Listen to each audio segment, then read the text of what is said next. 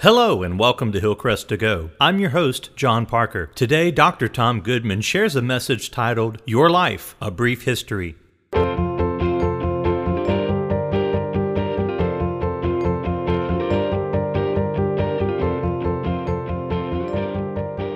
First, our scripture reading, followed by an important message from Dr. Goodman.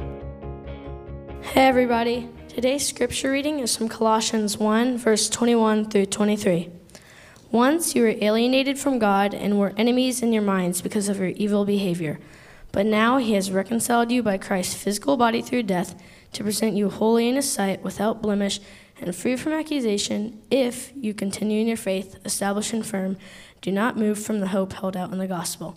This is the gospel that you heard and that has been proclaimed to every creature under heaven, and of which I, Paul, have become a servant. God bless the reading of his word. Well, welcome to history class. It's been a little while since some of you have heard those words, right? But today's history lesson is going to be a little interesting because it's not a history about a famous war, famous battle, not a history about a civilization. This history lesson is about your life. And the interesting thing is that it's also the history lesson about the life sitting next to you. And it's also the history lesson about the life sitting on the other side of the auditorium from you. This is a history lesson about your life with God.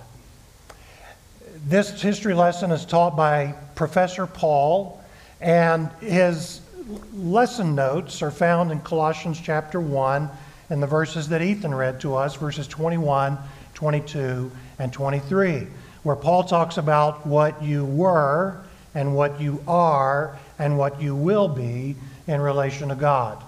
And so I want you to find your sermon notes and a pen or a pencil, and let's write some things down. First of all, I was alienated from God. That's a word about your past. I was alienated from God. Look at verse 21. He says, once you were alienated from God and were enemies in your minds because of your evil behavior. Now, admittedly, those are strong words. And some of us in here who are not believers, we would say, well, that doesn't describe my life. And many of us in here who are believers, we would look back and say, this is really not an accurate way to describe the life I used to live. But we need to understand what Paul was trying to get at. He was not saying, Christians do not teach that without Christ you're the worst you could possibly be. And once you become a Christian, you're the best you could possibly be. I mean, that's not true, and it's also not what the Bible teaches. But I think what Paul was getting at here is similar to what C.S. Lewis was getting at.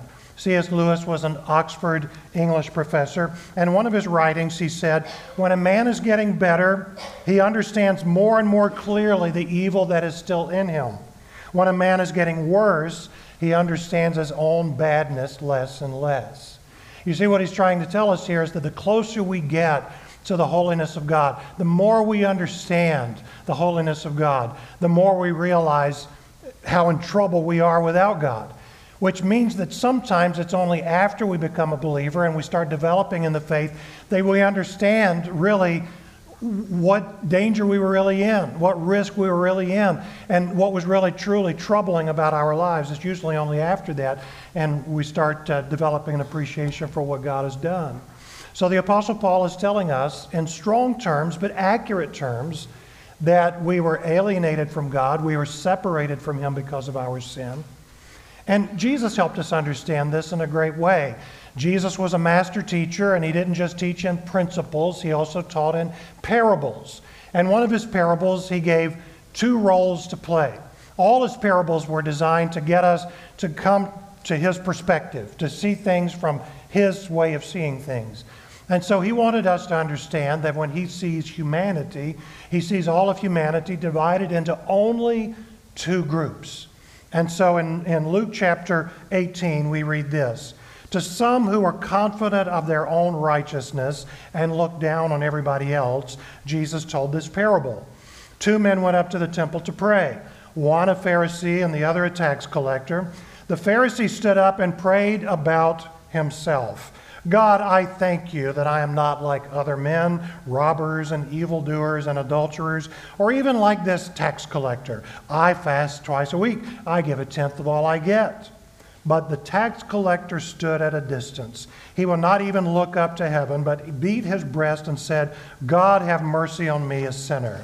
I tell you that this man, rather than the other, went home justified before God. For everyone who exalts himself will be humbled. He who humbles himself will be exalted. I've told you before that in the first century world, tax collection was a very corrupt and corrupting business. You may not like the tax collection process in our day and age, but just understand in the Roman era, a person could buy a franchise to collect taxes in a certain area. And so that was a very corrupting type of thing to do, because if you were a Jewish man who did that, then you were likely involved in extortion of your fellow neighbors, and you were involved in collaboration with the hated Roman Empire who employed you to collect taxes on their behalf. And so this was actually the worst person that Jesus could have put into the story up against this Pharisee. And Jesus said, take your pick. You're either one or the other. That's the reason that Jesus told this story.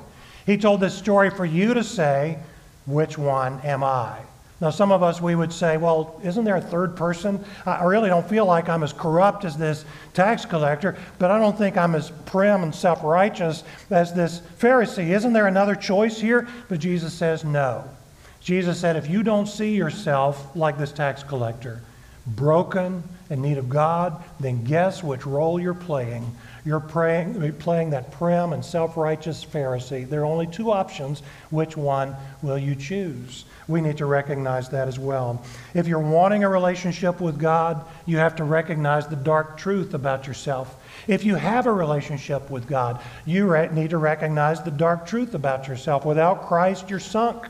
Without Christ, you're in trouble. And when you're not living in alignment with Christ, even today, you're going to do things that are in rebellion against God, alienating yourself from Him. We need to recognize this so that we can actually live life successfully and live life honestly.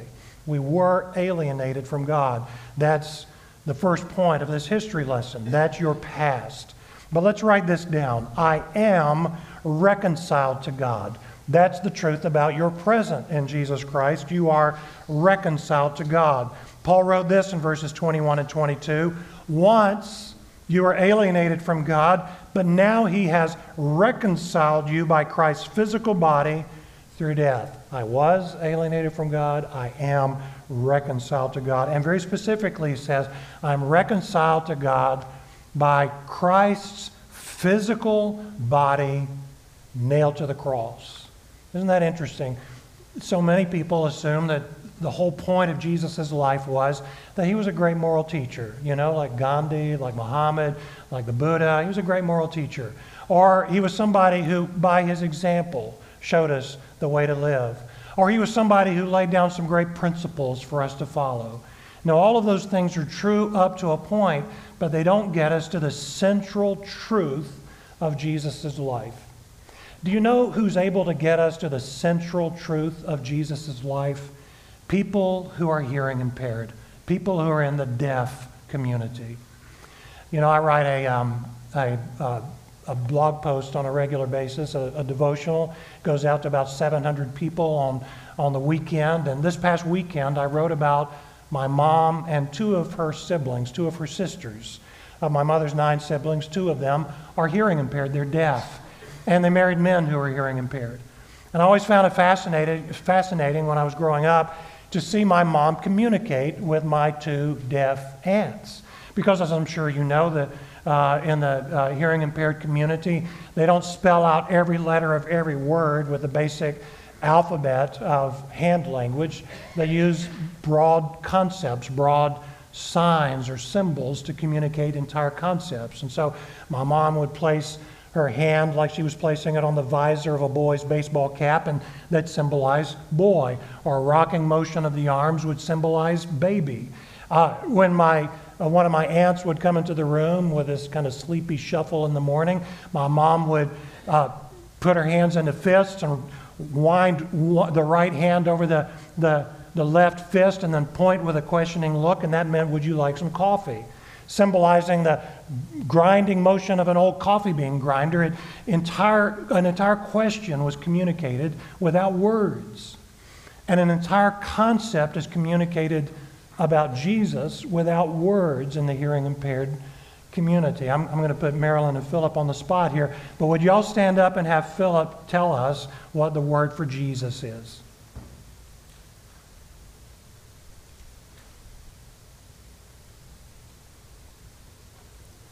All right, did you see what he did there? So you can do it yourself, putting the middle finger of the right hand into the open palm of the left hand, and then the middle finger of the left hand into the open palm of the right hand. Thank you so much. You did great. So isn't that interesting? With all the words we in the hearing world have at our disposal to talk about Jesus, many of us have missed the central message of Jesus' life. But without any words at all, when the hearing impaired want to talk about Jesus, they rivet attention to the place where the nails went into his hand. They rivet attention to the cross. Now, this is what we find in Colossians chapter 1 as well. The Apostle Paul is taking us to the cross. He's taking us to the physical body of Jesus nailed to the cross. And he says, this is the place and this is the way that we got reconciled to God. Our sin alienated us from God. Our sin separated us from a holy God. But God is not just a holy God, he's a loving God. And he didn't just leave us in our sins. In Jesus, he reconciled us back to himself by taking away that thing which alienated us from him, our sin, letting it die with Jesus on the cross so that we might be united to him. You know, it's such a challenge to try to communicate this truth in our world today. Those of us who were raised with this, those of us who were raised singing songs about this, we don't get that we are increasingly missionaries in a culture where we are the minority players. We are the people who have a minority understanding of God and an understanding of Jesus anymore, unlike maybe the culture that you were raised in. It has changed from under your very feet. John Stackhouse wrote about this in a book some years ago. He wrote, I sat in a pew on a Sunday afternoon recently, awaiting the start of my son's piano recital. Their teacher had rented a church for the occasion, and the families of her pupils, some of whom apparently had not been in church for some time, if ever, were staring at the images all around them. As a father and daughter behind me began to remark on the pictures they saw, I was struck again by this basic principle of Christianity's strangeness. Isn't Christianity weird? The teenager said to her father in a stage whisper. I mean, all these pictures of a dead guy on a cross, all this blood and suffering and stuff. Yeah, her father replied with a nervous chuckle. It's gross, isn't it? I don't get it. And then Stackhouse added, figuring out why this man and his daughter don't get it is the task of the listening Christian friend. So it's important for us not just to bemoan the fact that the culture we were raised in no longer gets the understanding of Jesus that we were raised with. We need to be the listening Christian friend who helps people make the transition and understand why the cross is so central to our story. Now, somebody who did a really good job of that, well ahead of our time, was a man I've already mentioned, C.S. Lewis. He was not only an Oxford professor who gave a lot of lectures on English, but he also gave some lectures on Christianity, and he wrote some novels, including some children's novels, one called The Lion, the Witch, and the Wardrobe. I did a study through the Chronicles of Narnia back in the fall for one of our Sunday night studies, and the one that starts it all off is the one he first wrote in the Chronicles, The Lion, the Witch, and the Wardrobe. And this is a story about 4 English children whose names are Edmund and Lucy and Peter and Susan, and they stumble into the world of Narnia through a wardrobe on their uncle's estate. But when they get into this magical, mysterious land, they find that it is under the control of an evil witch who has taken over rule and governance of the land. And they hear, though, that a lion named Aslan is on the move. And they quickly discover that Aslan, this lion, is the son of the emperor beyond the sea. Clearly, what Lewis is trying to do here is give us a picture of Jesus. Now, Edmund, the youngest boy of the 4, commits a treacherous act, and the witch claims her right to his life because, as the emperor beyond the sea has set things up, somebody who commits an act like this deserves to die. Now, she's not really trying to obey the emperor beyond the sea at this point. She's not trying to honor his law. She's just trying to get rid of all 4 of these children before they fulfill a prophecy that will end up bringing an end to her reign in Narnia. But whatever her motivation is, the end result is going to be death for Edmund. In a private arrangement, Aslan offers the witch his life in exchange for Edmund's life. Now, this delights the witch even more. And while they are hidden on the edge of a clearing, the 2 little girls, Susan and Lucy, watch in horror as the lion gives himself up to be humiliated by the witch's army. They shave off his royal mane, they kick him, they muzzle him, they finally bind him upon a stone table. And the witch raises the stone knife above her head, ready to bring it down into the lion's heart. And the little girls avert their eyes and look away because this is a children's story after all. And then in triumph, because they've murdered Aslan, they go off to get rid of the rest of the children. And Lucy and Susan come out of hiding at this point, and they move closely to the murdered body of the lion Aslan, and they weep inconsolably. But overnight, the night gives way to dawn, and at the dawn they hear this great cracking, and they look behind them, and the stone table has been cracked in half, and Aslan is standing alive. And he lets them know that the witch only knew part of the law of the emperor beyond the sea. If she had looked carefully enough and closely enough, he said, she would have known that if a willing, innocent victim stood in the place of a traitor, that the stone table would be broken in half and death itself would be reversed. Now, what is Lewis doing here? He's telling the story of the gospel in ways that our culture can understand. Think about it. Any story you see today of sacrifice, of one giving himself up for another so that that person might be rescued, isn't every one of those stories that we love just taking us back to the great story, the story of the cross? So we need to understand then what God has done for us. A holy God, as we have been alienated from a holy God because of our sin, but that holy God did not leave us alienated. He came down and did the work himself of taking our sin upon Jesus, upon himself on the cross. But now back to this history lesson, because this history lesson is unique. This history lesson not only tells you about your past and about your present, this history lesson tells you about your future too. So you were alienated from God, and you are now reconciled to God. But write this third point down. I will be presented to God. That's your future. I will be presented to God. Paul wrote in verse 22, he has reconciled you for this reason, to present you holy in his sight, without blemish and free from accusation. So Paul mixes imagery here of the courtroom and the temple. He says you will be presented to God. That's a courtroom image of being presented before a judge. But you will be that you will be without fault. Again, that's a courtroom image. But then he uses imagery from the Old Testament temple. He says you will be holy and you will be without blemish. And so what Paul is doing is mixing together this imagery to help us understand what is coming for us. That you and I will be presented before the holy God of the universe, but we will be regarded as holy and without blemish, blameless. Why? Because we straightened up, we decided to fly right, we turned over a new leaf, we decided to do right when we used to do wrong. Well, all of those things are important, but that's not where our standing comes from. Our standing comes from what Jesus has done for us. Jesus died in our place. He bore our sin away. And because of that, we can be confident that when we die and stand before God, we will be presented to him, not condemned by him, presented to him as a child in the faith. And that's good news, absolutely good news. We need to understand then, as that old song that we used to sing puts it, nothing in my hands I bring, simply to the cross I cling. It's not what I try to do for God. It's what God has done for me. And I simply cling to what God has done for me. And I will eventually be presented to him. But now here's the thing. In that song we sing, cling is in the present tense. Nothing in my hands I bring, simply to the cross I continue to cling. You see, in other words, it's not just some one act that you do in the past and then you're done with that and you can move on to other things.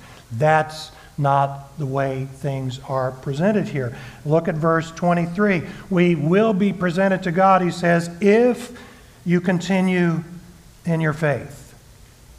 Now, let me say this really clearly. I believe in the security of the believer, what some people sometimes call once saved, always saved, or the perseverance of the saints. It's in the Bible, and I believe it.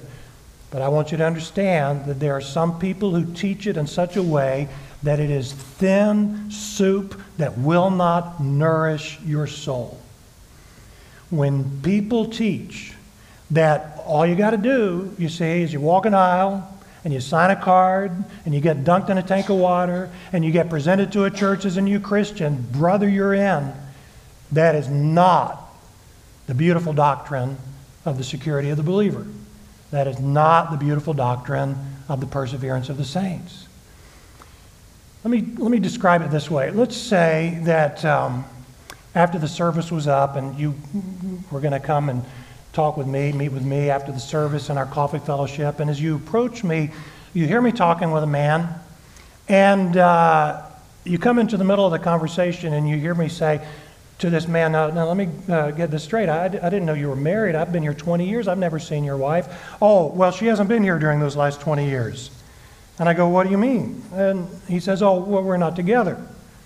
Oh, I'm sorry to hear that you're divorcing. No, we're not divorcing. I love her. I told her that 30 years ago on the wedding day. I still do. But you're not together.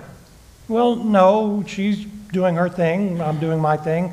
She's in Arizona where we were raised, but 20 years ago I told her I wanted to move to Austin. She didn't want to, so I said, I'll see you later. And I headed over here to Austin. Now, I say, now, I've just got to get this straight. You've been married for 30 years, right? But you haven't lived together for the last 20 years, right? She lives in Arizona doing her thing. You live here in Austin doing your thing.